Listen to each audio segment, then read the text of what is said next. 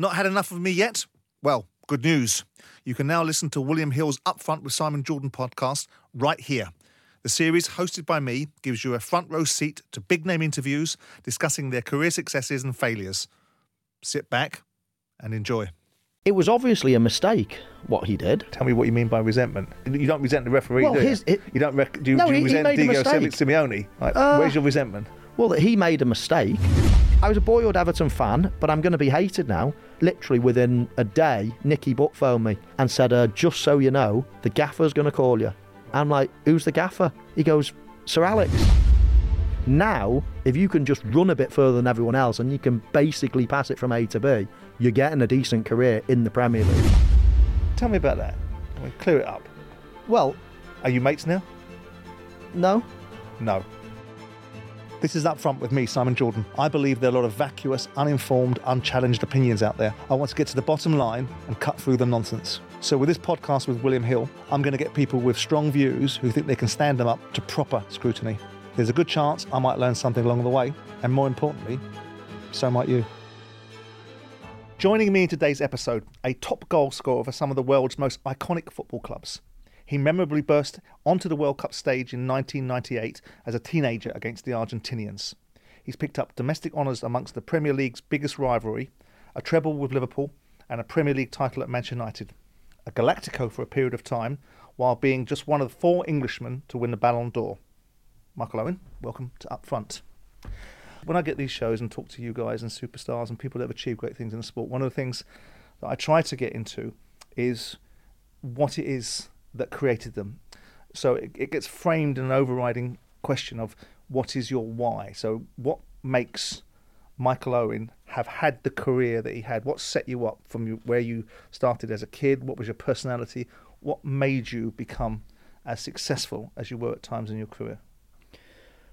Well, I think the overriding view and feeling that I have about why I made it to the top, let's say, was my mentality. I was not going to be a footballer. I was going to be the best footballer in the world. Right. You know, when I used to follow my dad everywhere. I used to play golf on a Sunday, and I would just love just sitting in the clubhouse at the end because he'd play snooker then, and I'd see people coming up to him and saying, "Is that your lad in the corner with his bag of crisps and can of Coke?" And my dad is so quiet, so not big-headed at all. Unassuming, yeah. And I used to sort of see him, hear him saying, "Oh yeah, he'll be a full England international, absolutely no question about it." But that seed that he planted in my head constantly, no matter what we did, where we went, everything was a challenge. I'd eat an apple in the, watching the TV at night, right, and the bin would be by the TV, 6 meters away or whatever it was.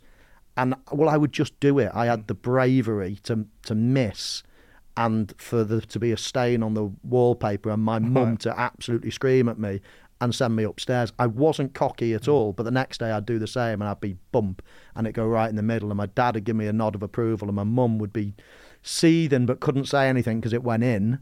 And that confidence, that sort of daring, that nod of approval, that I don't want to get bollocked by my mum here, but God, I'm desperate for a nod of it, like a little wink to say from my dad to say, "Bloody hell, you cocky little," and that's what I always yearned as a kid. I mean, very driven seems to be a terminology that gets associated with you at times in terms of your belief system and your confidence. And when I'm talking to you now, I can see that you're very self-assured, as we all should be at certain stages in our life. But your dad talked about you. His coordination was exceptional, but it was his mentality that set him apart. He was a forceful character, relentless in his pursuit of getting his own way. I've never met anybody with a mind as strong as his. Now, did you ever get priced into your thinking, there's a possibility I won't be a professional footballer, and not only a professional footballer, but the stated aim of a world-beating professional footballer? Never with football. That was my mentality at the time. It's I'm going to make it. One of the conversations that's come out, Stuart Broad specifically, as a cricketer, talked about, you have to have a baseline of ability, of course you do, right?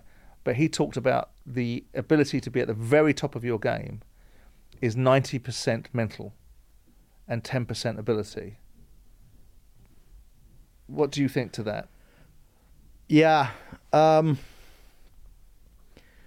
I wouldn't necessarily agree with the percentages, but I do think it's far more mental than people give it credit for. Because let's get it right, every single player that you watch running around on a Saturday in the Premier League, you would have no idea which really, if you went and did a physical test, who were the best and who were they're all fit, they're all strong, they're all capable. So after that, once you've been given the tools from a physical point of view, it's only mental. Right. It's only mental then. There's a lot of analogies. I mean, you've gone into Liverpool in football academies and development prospects. Was it an academy when you went in there? Was it considered an academy? Or was it just a youth development policy? Because I'd say youth development. No, funny enough, me and Stephen Gerrard were in the same year. And we were both, equally, we're both going to make it, I guess. And I was ready probably earlier than him. We were in the same year, as I say, but I was ready and about to go into the first team. And I think Liverpool at the time, the academy was actually being built and they wanted somebody to come out of it. Right. So I was sort of fast-tracked that way. Stephen Gerrard had to go the other way. He literally did a week or two in the academy and then came down to Melwood with the rest of us. But of course, for political things and everything else like that, we can now say Stephen Gerrard is a graduate of the Liverpool Academy. Really, he wasn't and he isn't. But he did spend a couple of weeks there. Well, the reason why I ask is because I have this resistance to the idea.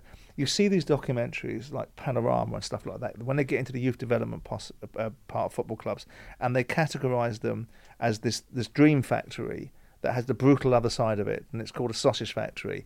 But when you hear this assessment of academies as sausage factories, you were in part a product of it. You've just said that there was this idea that they wanted to push you through so that you could be a poster boy for the success of academies and ultimately Liverpool's youth development system. But do you recognise that sort of terminology? Do you think that's a fair analysis, that it's a bit brutal, it's a bit blunt, the football clubs don't give a monkeys, as long as if you make it, that's fine, but if you don't, you're out? No, I would sit on your side of the fence here. I think that you're given an amazing opportunity.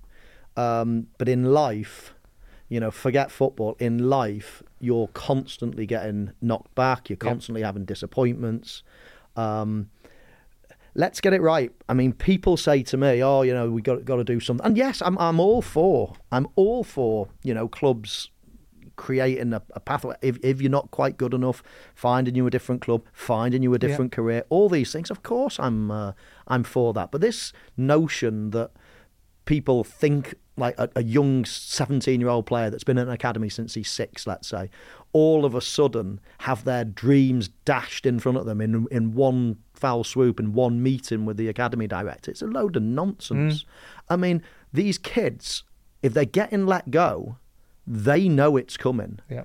And they've prepared themselves probably for a couple of years. If I'm a right back and the left winger keeps running past me in training every single day, do you know what?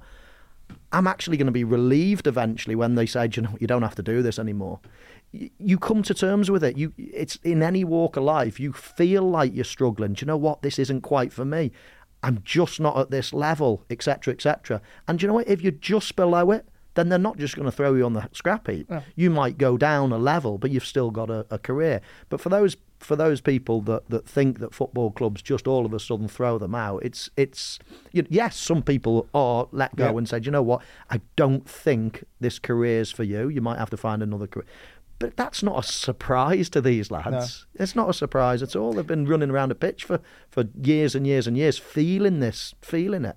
But it's also the reality of life, Michael, isn't it? I'm in the camp, without wanting to be too generalistic, that we need a bit more resilience, and we don't always get what we want. And whilst it may be disappointing, what you do is you take a knockback and you build from it, rather than, because it kind of irritates me when I see these documentaries on television going, it's a terrible industry, they don't care, it's all about. But it's only labelled at football because, with all due respect, everybody wants to be a footballer. Exactly.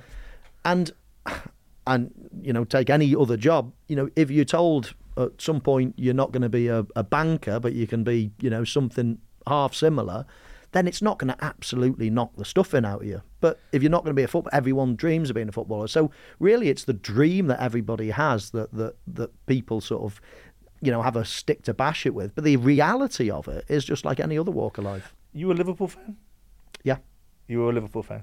Well, I was an Everton fan. Yeah. I was an Everton fan until I was 10 or 11. Of course, when Everton were the best team that my dad Because played your dad for. played for, yeah. So Yeah. when you go into school and someone says, "Who do you support?" It's like, "Oh, my Everton, because my dad played for them." So that was the theory. But as soon as I went to Liverpool and I was there for a year or two, then quickly changed. When you go in there and you land in this dressing room that has Paul Ince, Jason McAteer, Steve McManaman, Patrick Berger, Robbie Fowler, what was it like for you coming in that dressing room with all these characters and that sort of imagery that was reverberating around? Well, at the time, you're so overawed and so, looking up to these people. I think it was a brilliant dressing room to walk into. Loads of fun, loads of laughs. They took me under their wings in many ways and looked after me. I couldn't criticise it in any way, shape or form. Did it faze you to walk into that environment and to perhaps the expectation that you would have of yourself, and maybe because you're coming through their academy and people would have heard about this young kid that's coming through that's going to be potentially something? Did any of that unnerve you? Was it just a natural progression for you? You can ask me about doing other things and whatever, and I'd say, yeah, that was quite nerve-wracking when I first did this or did that. Football, never, I didn't have any knockbacks, really, coming through the ranks.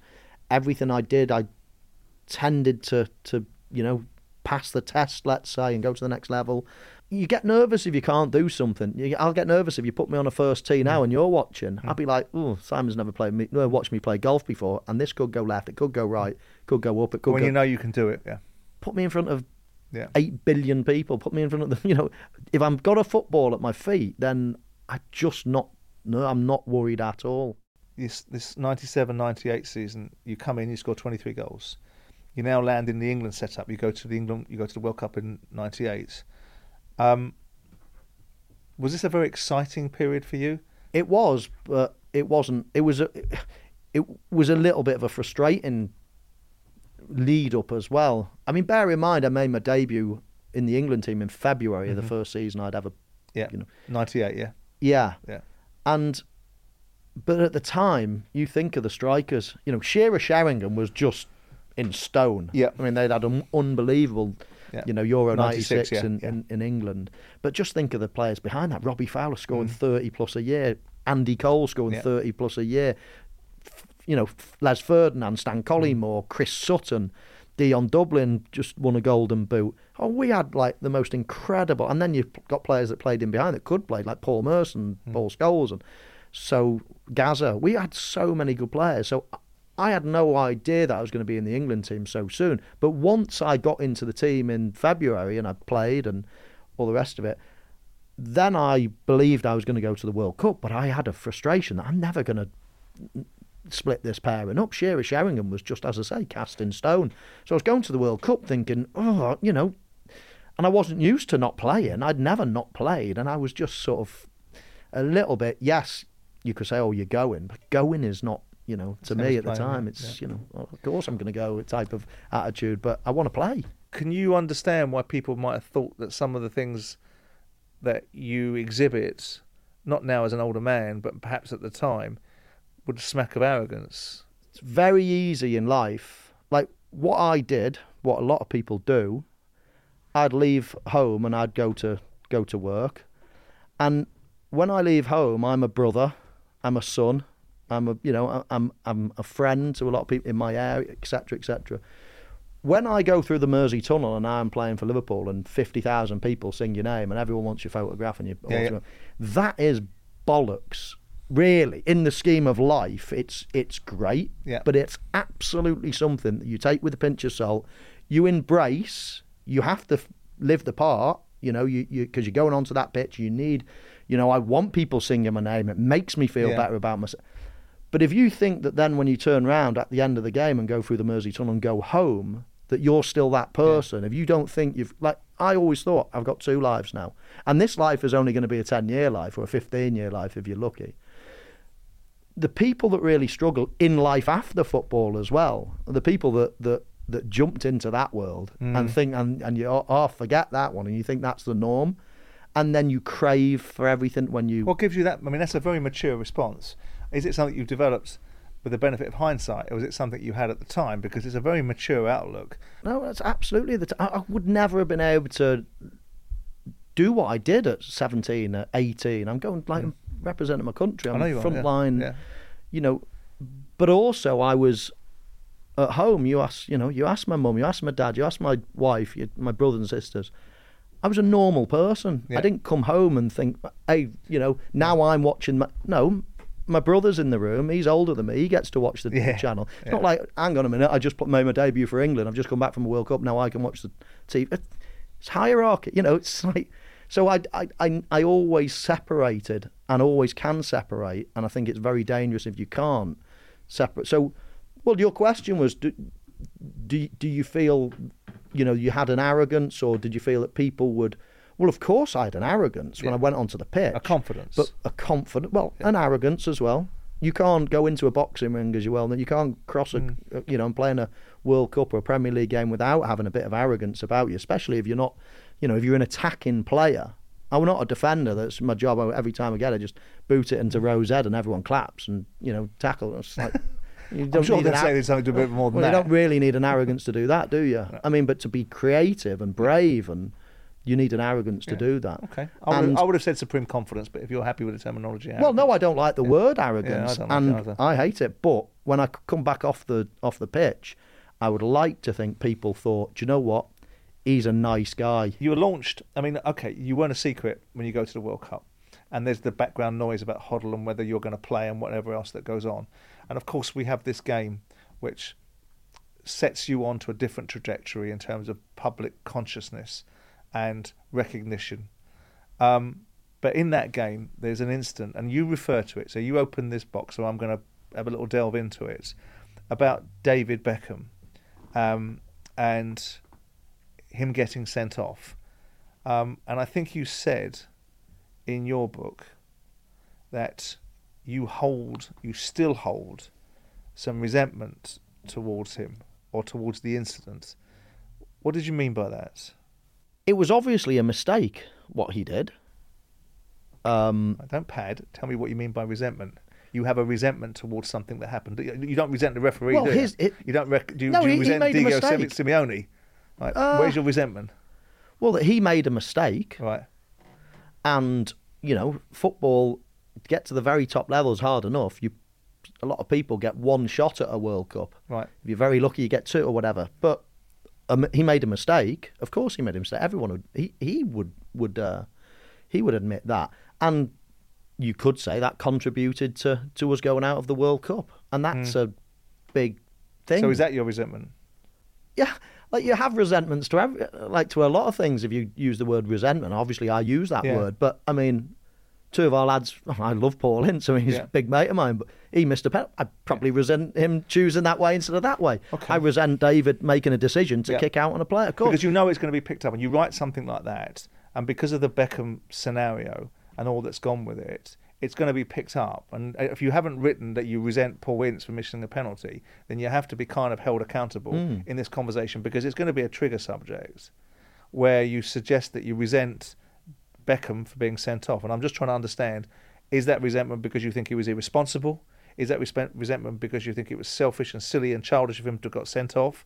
Is that resentment because it impacted upon the team's performance to go on and win the game, albeit you didn't lose until we had penalties? That's what I'm trying to understand.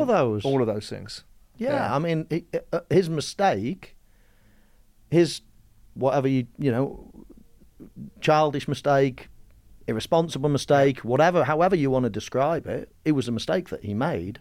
So, of course, all of those things you think, cool, if he didn't do that, 11 men, we would have beaten Argentina. I'm absolutely convinced. We were the better team. Yeah. We had to play for an hour or something with 10 men. And, what would have happened? We had an unbelievable team. So, of course, I'd think to myself, cool. That could have been. It could have been, and always, England have got a history of self-imploding. And a lot of, I remember Wayne Rooney stamping on someone. I'd actually gone home. I did my knee, so I was already out. But, you just think, cool, a lot of the tournaments we've gone out, it's actually not necessarily for footballing reasons. It's not because we were the worst team. It was because we've done something. We've almost shot ourselves in the foot. So of course, I go to bed regularly thinking, how didn't we win something with England? The teams that we had. What do you make of? I mean, obviously, there's been this recent documentary that Beckham's done with Netflix, and there was this very strong assessment of Glenn Hoddle. I like Glenn, and I know there's been observations. I've heard Ian Wright talk about the difficulty Glenn had with managing players because the level of ability that Glenn had, sometimes he couldn't get it from the players that played for him, and that was a frustration that sometimes the players felt. But the observation was made, I think it was specifically by Victoria Beckham, but also, yeah, it's pretty much by Ted and by Sandra, that Hoddle kind of really threw David Beckham to the wolves. In terms of didn't protect him, didn't make it about a team, was very much, this was a decision that cost us the game. When you I don't know if you've seen that, but when you hear that, do you think that's fair management from Glenn? Well, I can understand the Beckham's family, as you just mentioned the four names. I can understand that at that time the world went absolutely mad and was very, very angry towards David at that point. Ridiculously over the top, by the way. Yeah. And so I can understand that at the time. I mean, when everybody is going at you like that, it must be you're petrified to come out your front door. So I guess that at the time you're wanting certain people to probably come up and have your back, I guess. I can't remember exactly what was said in the interviews after and whether Glenn did do that. I certainly know that Glenn, because I've spoken to him about it a few times, doesn't think it was a sending off and thinks it was a joke of a decision, etc., etc. So, but I can understand that if I was in a moment of need, everyone pats you on the back when you're doing well. If I was at a moment of need when I made a big mistake and I'm wanting forgiveness and I'm wanting my friends to stick up for me, etc., that you would want someone in that situation, i.e. the manager or i.e. the captain or whoever it might be, to come out and support you. I can totally understand that, yeah. And I think, Glenn was an incredible manager. In fact, I've said before that I think if he had stayed as the manager and been the manager of that golden generation, the next generation, I think we would have won a World Cup. Absolutely. Yeah. And it was... so, listen, I'm sure Glenn looks back and thinks one or two decisions that he made he would change, but let's have it right, he was top class, and as I say, I think we would have won a World Cup under him. You're now accelerating, and I'm going to move you through to 2001. You do this treble, you score this hat-trick against Germany, which elated everybody. You seem to be in the right place at the right time for the right outcomes, but also one of these rare breed. I'm fortunate enough to have had two of you on this series of a Ballon d'Or winner. That's quite a Ruud Gullit, and now you're here, and you're a very rare breed. Do you think that achievement is given enough credit? Full stop. And did you think when you got it that you were the best player in the world? Was I the best player in the world at the time? No.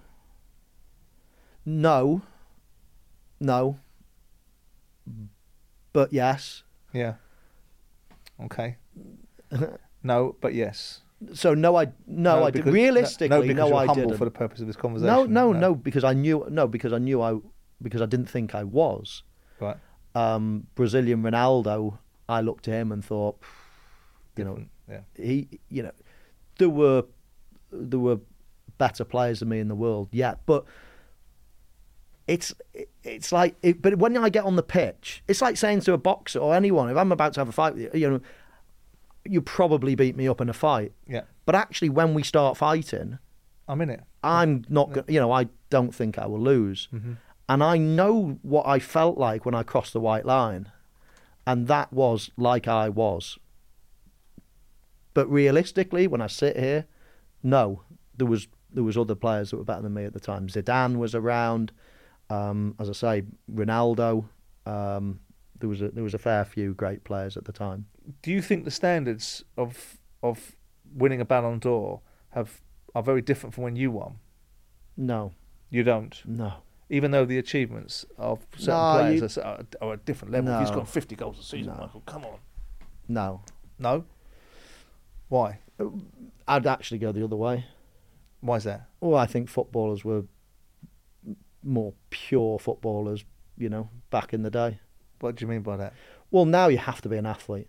Right. You just have to be able to run. You have to be big. You have to be fast. You have to, you have to be covering X amount of kilometres.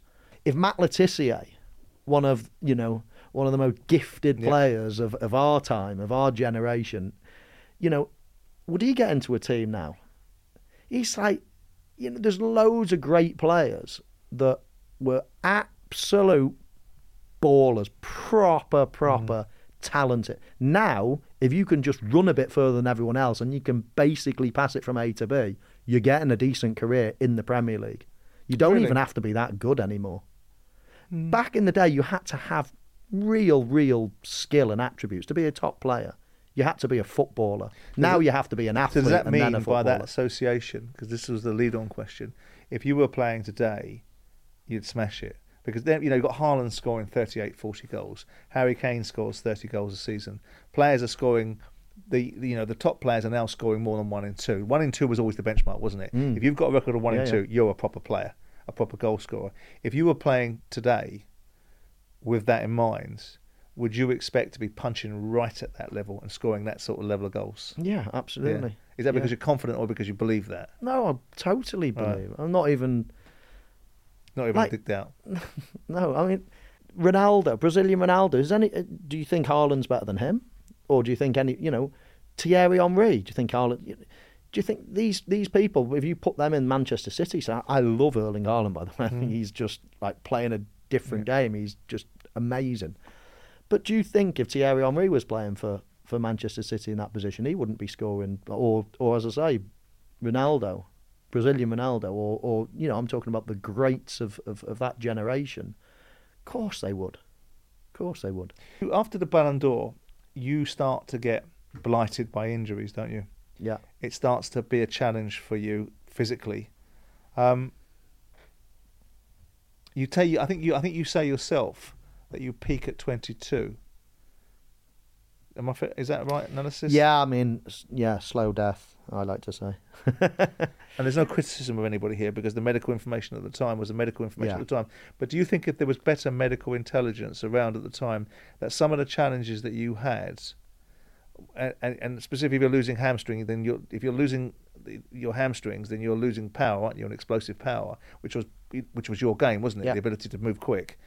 Do you think that would have been a solution to you if there were more thought into handle what you needed and what was required of you?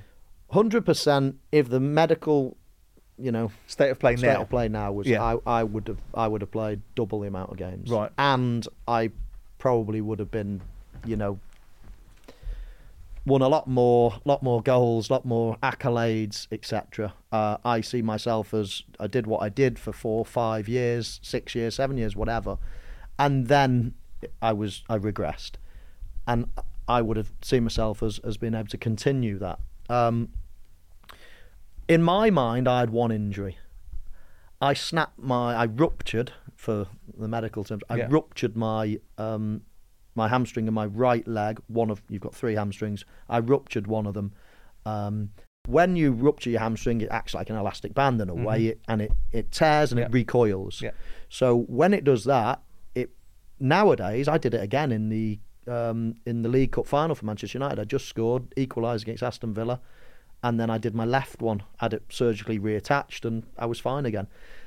But when it recoiled, and when it snapped and it recoiled when I was 19 away at Leeds, we didn't do surgery back then. You don't do surgery on a muscle back then.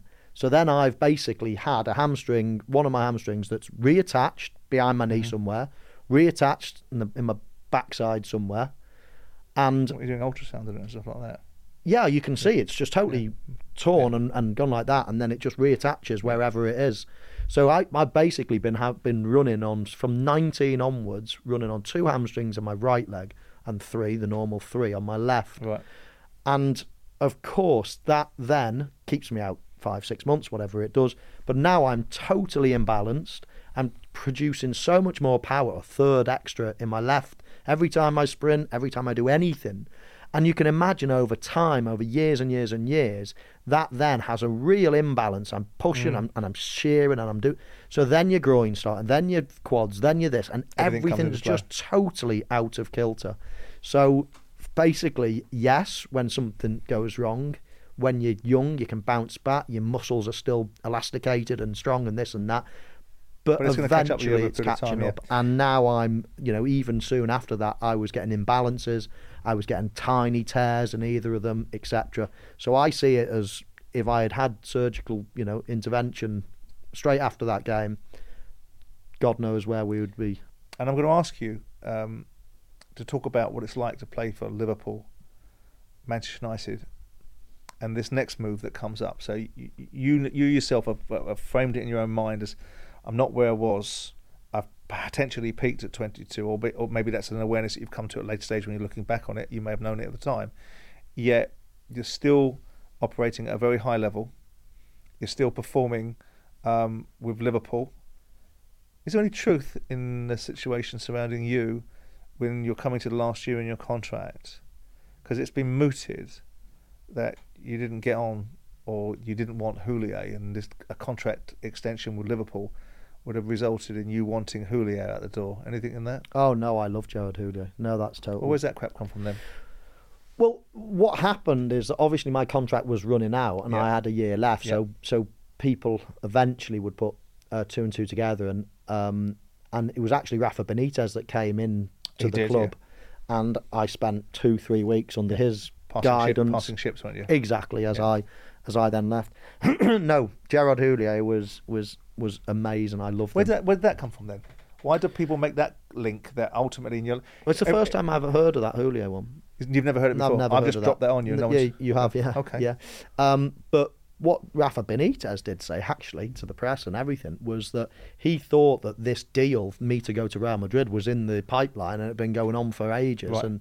And it simply hadn't. I remember and Jamie Carragher is probably my best ally when it comes to this, because me and him are lying on separate beds in America in the same room. We used to room together, and phone went and I answered. It was my agent, and bump.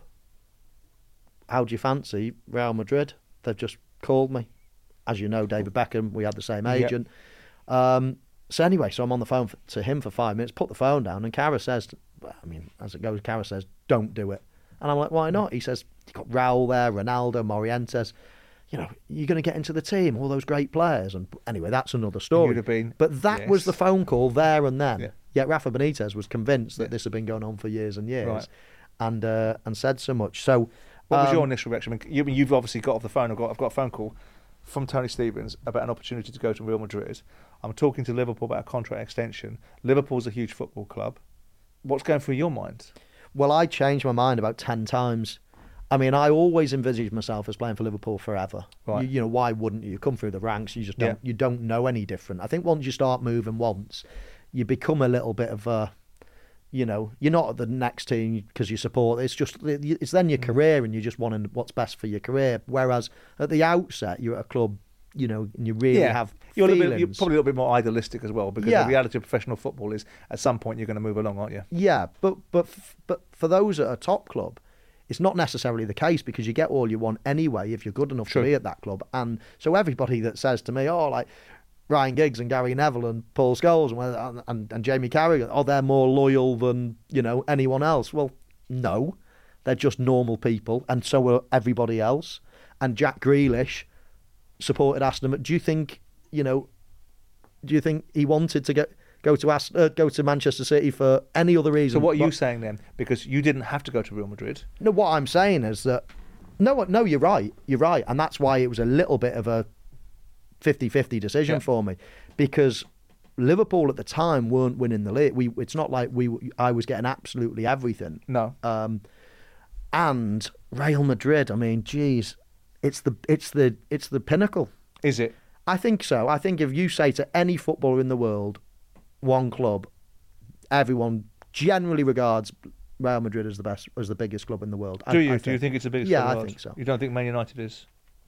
Well, you might hit me with a stat on that they earn, No, half a I'm not million going to. quid I'm asking more, you. whatever. I'm not influencing your opinion because I think Real Madrid are probably doing more money than them right now. I'm just looking at. I've always felt that Man United. I know that Real Madrid, Los Blancos comes with all. I mean, I lived in Spain for 20 years, so I lived with lots of Madrileno, and all my friends were from that part of the world, so I had to listen to their nonsense about how big Madrid was. But from your point of view, given the fact you played for Liverpool, given the fact you played for Real Madrid, and you played for Man United, the treachery of that. When you step up in your mind's eye as a professional footballer, you think Real Madrid is the pinnacle. I think so. Yeah, I thought so at the time. I probably think so now. I mean, if you go on European Cups, then they are by miles, aren't they? Yeah. And I just thought at the time it was a great time as well. The Galacticos. Zidane, I was going to say, what do you think? Figo I mean, that and feels like Beckham. I always felt like the Harlem Globetrotters. Yeah. Which I don't think was a great thing. Well, in hindsight, no, but at the time, you see them signing every single superstar in the world. You think, get me over there. That'd be I can't say no to that. New country, new language, weather, new experience, that white kit, that stadium, just everything. And I thought to myself as well, I can always come back. Ian Rush came back. Loads of people go. Did you feel like back. a Galactico? Did you feel that personally, when you list these names off, whether it's Zidane, Figo, Beckham, Roberto Carlos, whoever else is, did you feel that you were a Galactico? Well, not really. No, I don't really. It's the last thing on my mind. It's best players in the world, isn't it? Yeah. And you think you're one of the best players in the world, so... Well, no, obviously I felt... Yeah, but I wouldn't say that myself. I wouldn't say that word, but... No, I felt part of... Of course, I felt one of the group of star players, yeah. Was it a massive step up? Was there a noticeable step change when you walk out of this iconic environment and you walk into Real Madrid and you walk into all the passion, all the expectation, all the attention, all of the noise that goes with Madrid? Did you sense it? Did you feel it when you're walking into this club and you're going, hang on a second, this is a bit different. I've been at a big football club, but this is something a bit different. I wouldn't say I felt like, I've jumped up at all. I would feel like it felt magical. It felt like you do a tour of the trophy room, you do a tour of the place. It was a step up. It's another 30,000 people that are in the stadium. You go to the training ground. There's 200 bloody press and cameramen and whatever just waiting around for you to train. It's like filming us. The intensity was greater. There's 2 newspapers over there dedicated to football, basically dedicated to Real Madrid and Barcelona, as you know. I mean, it was a step up in intensity. I would say.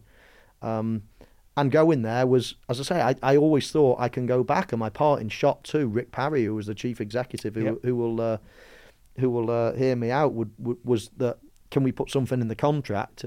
Or Liverpool can buy you back. I was just adamant that I had to. I'm going to go for a year, maybe 2 years, and then I want to come back. Really? Because why did you sign a 4-year deal? Was that because they wanted a 4-year deal? Yeah, I mean that's just what happened. You can't go and sign somewhere and sign a 1 year, can you? I suppose. Do you think your time in Spain was a success for you? Yes. You do? Absolutely, yeah. Yeah. I mean, we didn't win the league. What? But Barcelona were exceptional. Being on the bench a significant portion of the time? Well, I wasn't really. I think... What? You had 26 starts. So 39 games. 40% of the games you were on the bench. That's a lot of activity, though. That's not being on the bench, is it? I don't know. I'm asking you. Well, I don't know what the numbers are, but if you're saying 26 starts... Yeah, that's the figures I've been given you. Is it? And coming on and all the other games. 38-game season? I would say so. For you, it is, because you never finish a season. You've never had a full season, have you? I did when I was young. No, I think that's a lot. Do you? Absolutely. Well, the reason why I ask that is because I was going to ask you a particularly pointed question, because you're leaving Madrid, you're going to a football club. This is by my understanding of your admission that you didn't particularly want to go to. You're now moving from Liverpool to this ridiculous but regardless heights. of what happens after isn't whether that was successful. Well, it kind of is, though, isn't it? Because if you're a raging success in Madrid, you ain't leaving Madrid to go to Newcastle, are you? Well, no, but I spoke to Sir Alex Ferguson at at a similar time. I spoke to Liverpool at a certain time, and etc. etc. And Liverpool had an option. had they just signed, was it Torres or Suarez? Anyway, they had some. Right. But I was going to go back to Liverpool after they couldn't.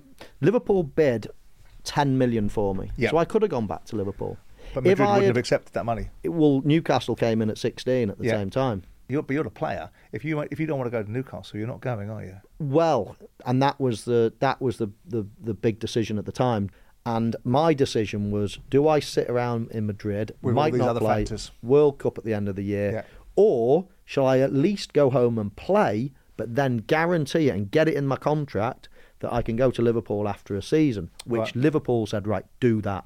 Okay, we're not going to be able to bid any. We haven't got the money to bid 16 to match it. Madrid was saying to me, it's Newcastle or nowhere. Yeah. We're happy to keep you.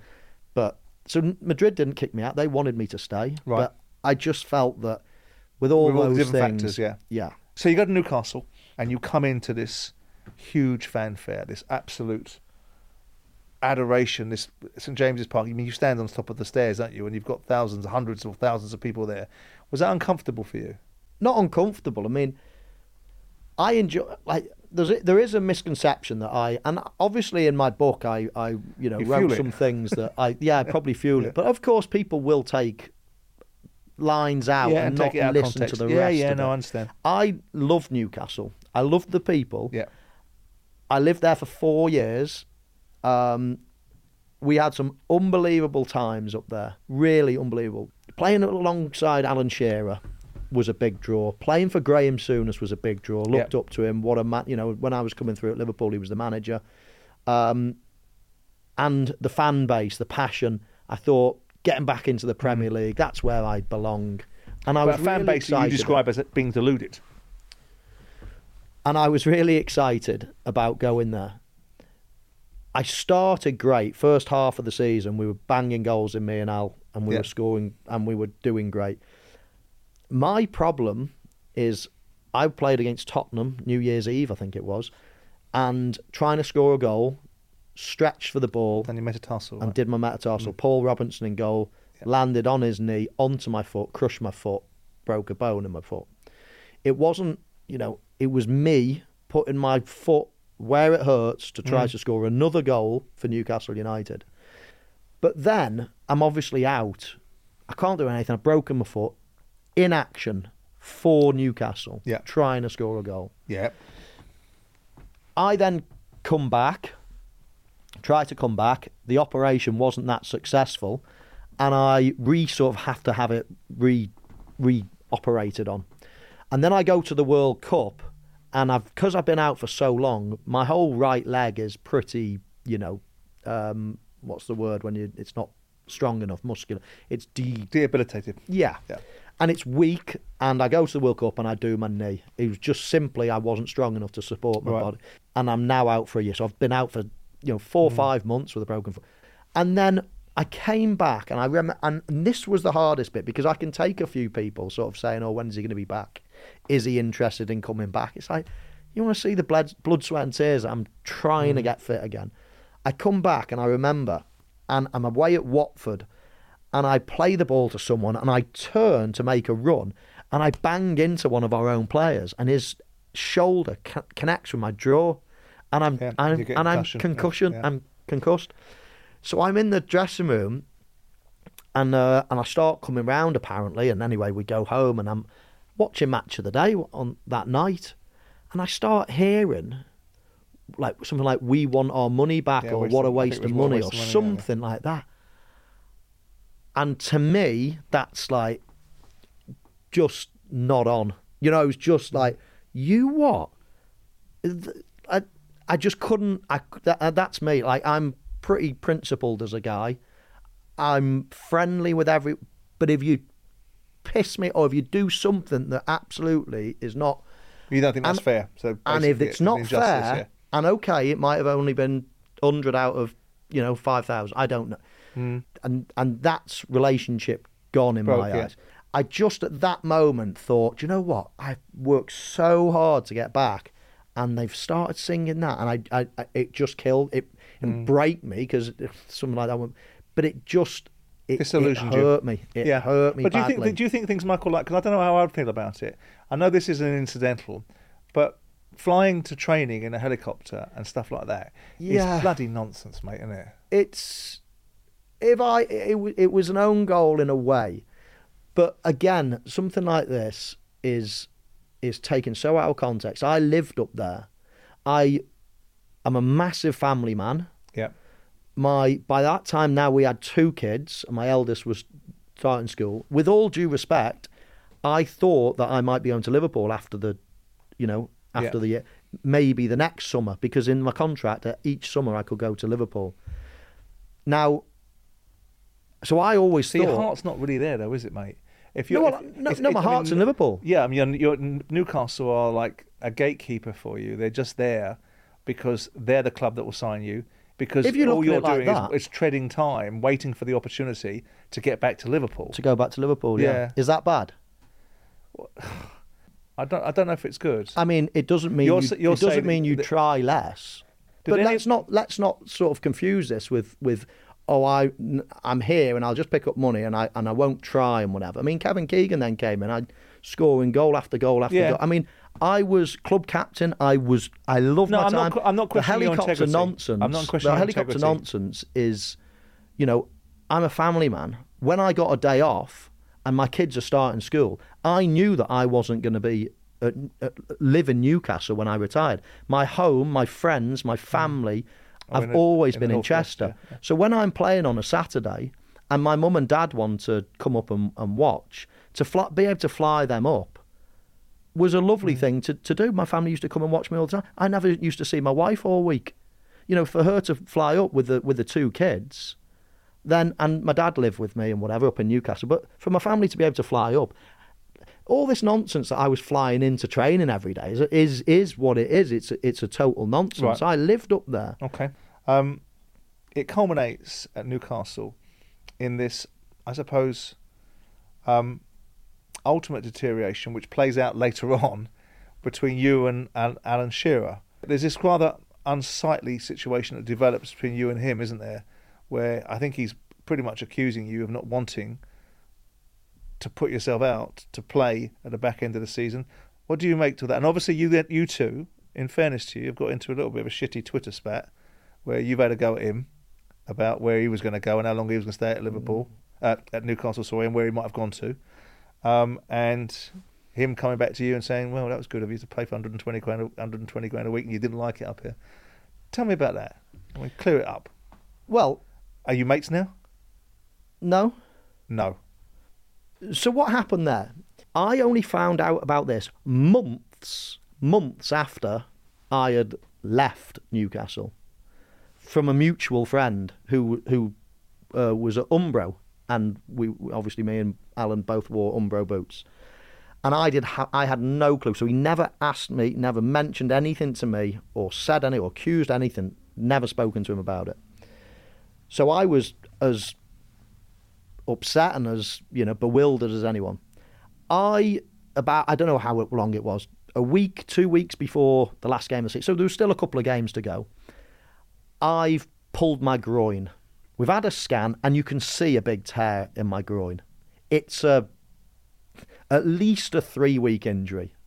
Now bear in mind, Simon, I've had lots and lots and lots of muscle injuries. I could write a book on muscle injuries. Yeah. I can certainly teach Alan Shearer what it is to have a muscle injury. He never really suffered muscle injuries, had a couple of bad knee injuries. But until you've had a muscle injury, you will know. It's not something that you can, put on a brave face and go, it debilitates. You cannot play if you've torn a muscle. You just can't do it. I've got an injury. I need to be out 3 weeks at least. We're about a week into the rehab. I'm never going to be fit to play last game. It can't happen. I'm never going to be fit. But it's the last game of the season.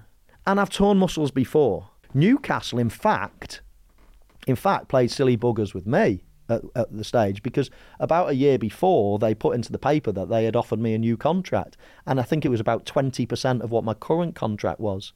And as soon as they offered it me, it went into the local paper that night. Michael Owen signed it. And all of a sudden, I'm like, they've offered me a what?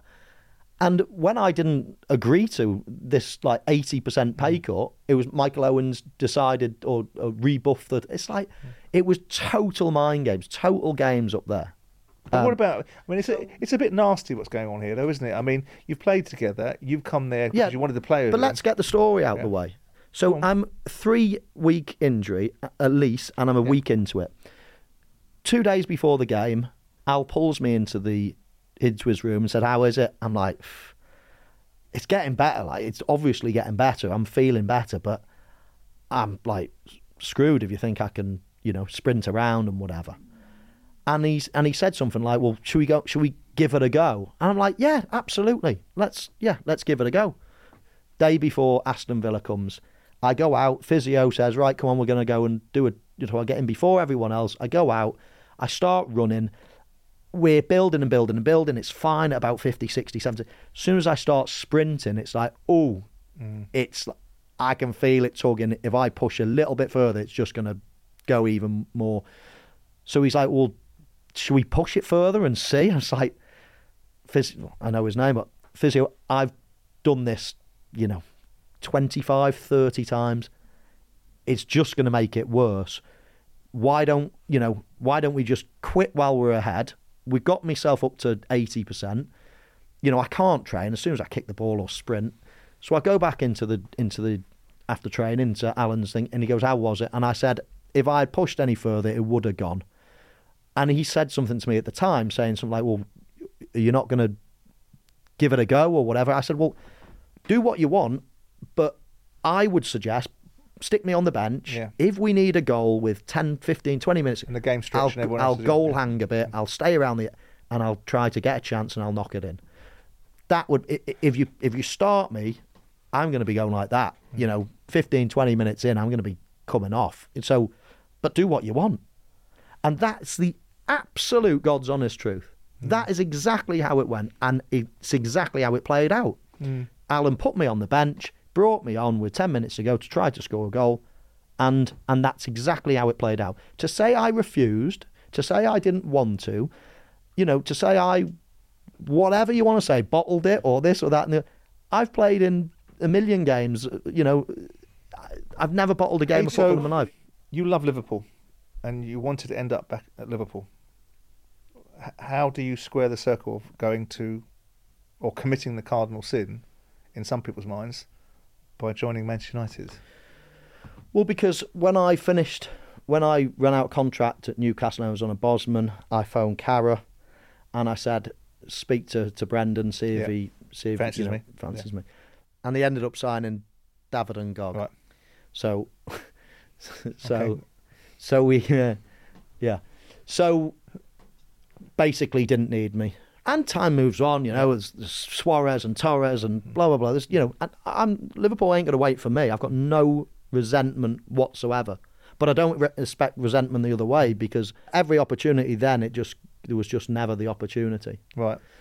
So my first call was to go back to Liverpool. Yeah. Now, after that, when Liverpool say no, what do you want me to do? What What are your options? Yeah. And I'll tell you what my options were. They were Hull City, Everton, Yeah. and Manchester United. Right. Okay. Yeah. And they were the three teams that came in the Premier League. I'd had my stint away, didn't want to go anywhere else. And so Premier League, they were the three teams. Mm-hmm. With all due respect, Hull were, in the relegation scrap and all the rest of it. I didn't really want to live away again playing in the relegation scrap. I was still, a decent player. And now I'm thinking, Everton, I'm going to get absolutely... Yeah, no, I get it. David Moyes is on holiday. I flew to America, played golf with David Moyes, spent a full day with him. I was like... I was a boyhood Everton fan, but I'm going to be hated now. But I've got no option. And I was just sort of... I've just got to... I can't do anything. And then I landed home, literally within a day. Nicky Butt phoned me and said, "Just so you know, the gaffer's going to call you." Right. I'm like, "Who's the gaffer?" Because obviously I was with Nicky Butt at Newcastle. I was thinking, does he mean Souness? Does he mean, any one of them? He goes, "Sir Alex." I'm like, "About what?" He goes, "He wants to sign you." I'm like, "You are joking." Blah, blah, blah. Put the phone down. Sir Alex phones me, that day or the day later or whatever. And that was, and then, but I'm thinking, Liverpool fans, they're going to heck, but what can I do? I phoned Brendan Rodgers. I phoned, I can't, Does it rankle with you, Michael, that maybe you don't have quite, given the fact that you were such a star for Liverpool for 7 years, that there seems to be that. Maybe I'm being unfair, and you can correct me if I am. Won't and I'm be not like trying you. to be. That this, I'm not trying to be unfair, mate. Honestly, that there doesn't seem to be this mutual appreciation society that other players have had at Liverpool that perhaps you should have got. Robbie Fowler seems to have more recognition and more of a relationship with Liverpool than you seem to have. Yet you were a product of their youth development. Yeah. You were a phenomenal player for them. They got decent value out of selling you. You wanted to go back there. Does that, in any shape or form, we're all big boys. I mean, life moves on, doesn't exactly. it? But does it disappoint you then? Not. Got over that. No, I was. I mean, but it's always been like that. And if I said it any different, I'd be lying. When I was 20 and 19 and whatever, and banging in goals left, right, and centre for Liverpool, of course there was, I was a hero and adulation and whatever. But there's nothing like Robbie Fowler. And me, as I said to you earlier, me and Jamie Carragher used to room, and he would always be saying the same thing to me. He says, "Do you know what? I know why." He says, they feel, Liverpool fans in general, Liverpool people, Liverpool fans in general think that you made your name for England. It's like you're England's, right, and you're not Liverpool's. Yeah. And let's get it right, without generalising, Liverpool's not the most patriotic place in the world. Not at all. So straight away, but I said to Kevin, I won the Golden Boot in my first frigging year here. Like, wow. He said, I know, but that's just how people feel. Yeah. And at 18, you went to the World Cup and you became a global super in a white shirt, not in a red one. Plus the fact that Robbie's obviously a Scouser. Yeah. I live in Chester, which is half an hour away. So there was that affection for Robbie, and don't get me wrong, there was a big affection for me, but not to the same level. Yeah. What do you make of Ferguson? Amazing. I obviously saw him at the back end of his career. Yeah. Just like a legend, isn't he? I mean, the way he gripped the dressing room, he just used to focus on the team. Right. And he just came into his own on a Saturday. Mm-hmm. Those team talks, those, half time, and he put all his energy into that.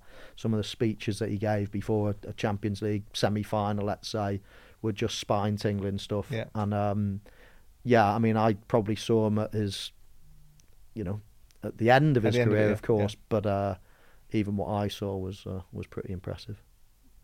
Who was the best manager you played for? Well, he would be obviously the most successful. Gerard Gerard Houllier sort of was shaped me in a way, helped in an important stage in my career. So I would say he was probably the most important. But I would say the one that I'd have to give another mention to Glenn Hoddle, because, as I say, in terms of pure management, tactics, yes, he lacked probably in one or two areas, but in terms of knowing the game and formations and tweaks and how you do, I'd say he'd be right up there. You've recently been doing what I think is a very challenging situation, because it's a very focused scenario now around refereeing and VAR. Tell me about that, because you're coming to some criticism for it about the mic'd up show that you're doing. But there seems to be this propensity in this show for you to ask a question, the answer comes back, and then there's no interrogation of the answer. Now that feels to me like that's the direction you've been told to go in. But given that I think you're quite forthright, and I think you've probably got quite an inquisitive mind, why is that manifesting itself in the structure of this show? You ask Howard a question, he gives you an answer, and that answer is accepted. So this show is brand new. It's a 30-minute show, match officials mic'd up, once every 4 weeks. We've got a 4.5-minute ad break, and we've got to get in however many clips in 25 minutes. Mm-hmm. The whole USP of this show is for you as the viewer to hear behind the scenes what is going on in the VAR hub. Yeah. So let's say the latest big one was the Arsenal goal the Newcastle goal against Arsenal. Yeah. But the whole chat around the back of that, which is what the show is about. It's not about my opinion or anything else. I wish it was. I wish we had an hour. I wish we did half an hour every week or whatever it is. Right. But this is a new show that we're just trialing. Hopefully everyone likes it. Hopefully we can commission it more. Hopefully we can do it longer, etc. But I've got 25 minutes. About 20 of those minutes is to give the viewer the inside scoop, is to listen to what's going on in the background.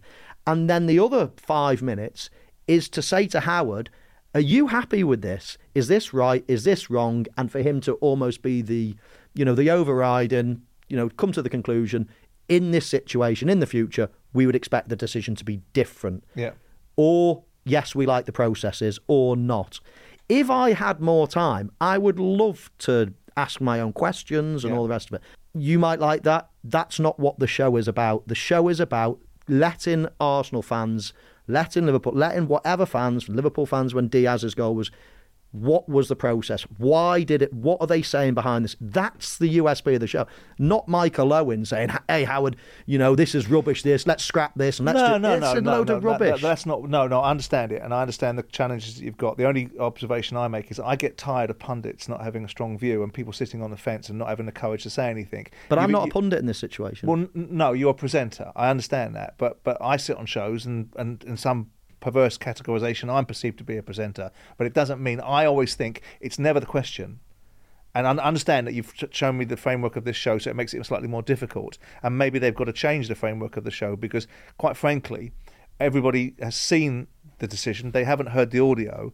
It's not the first question that you ask that I think is intriguing, it's the interrogation of the answer, because when you're asking Howard Webb for his explanation of this, I don't think that personally that a tacit acceptance of what he said at face value is of value to anybody.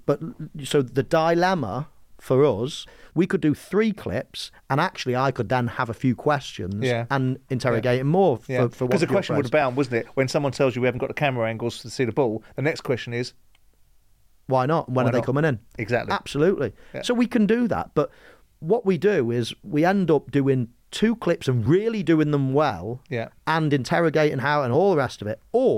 But then we get sort of, hang on a minute, what about this goal or that goal or this red card or that? I mean, we had a situation the other day doing the Arsenal game where we had no time. We'd gone through it with a producer, with everyone, with the people at the Premier League, and we went through the show and we hadn't got in Kai Havertz potential red card, Bruno Guimaraes potential red. But you can't please all the people all the time. And I didn't have a question. And eventually we were saying we haven't got time for it. And I'm like, guys, we're missing we it. simply have to, even if it's like 2 seconds, we have to do this. No, I know. And if we had time, we would debate it more. But that's Southgate.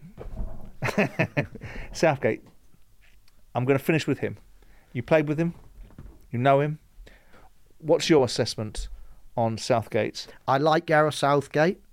I think he could certainly have done, being a bit more aggressive in certain situations. But I do think he's built a good culture. That team spirit that we've got will take us far. I think people enjoy being an England player, enjoy going away. So, be careful what you wish for, is what I would say to a lot of people. If he wasn't, and I guess it might be his last sort of tournament, where the hell do we go from there? Who's capable? I mean, Eddie Howe's probably the one. He's not going to leave new. He's young, and so where do we go? I think, we've got a manager that I think could, that could do, taken us to a final at the end of the day already, and he's only going to improve for experience. So I'm in the Southgate camp personally. Yeah. Do you think that we'll win the Euros? This is your last question, so you have to answer it forthrightly, as you have all the way through.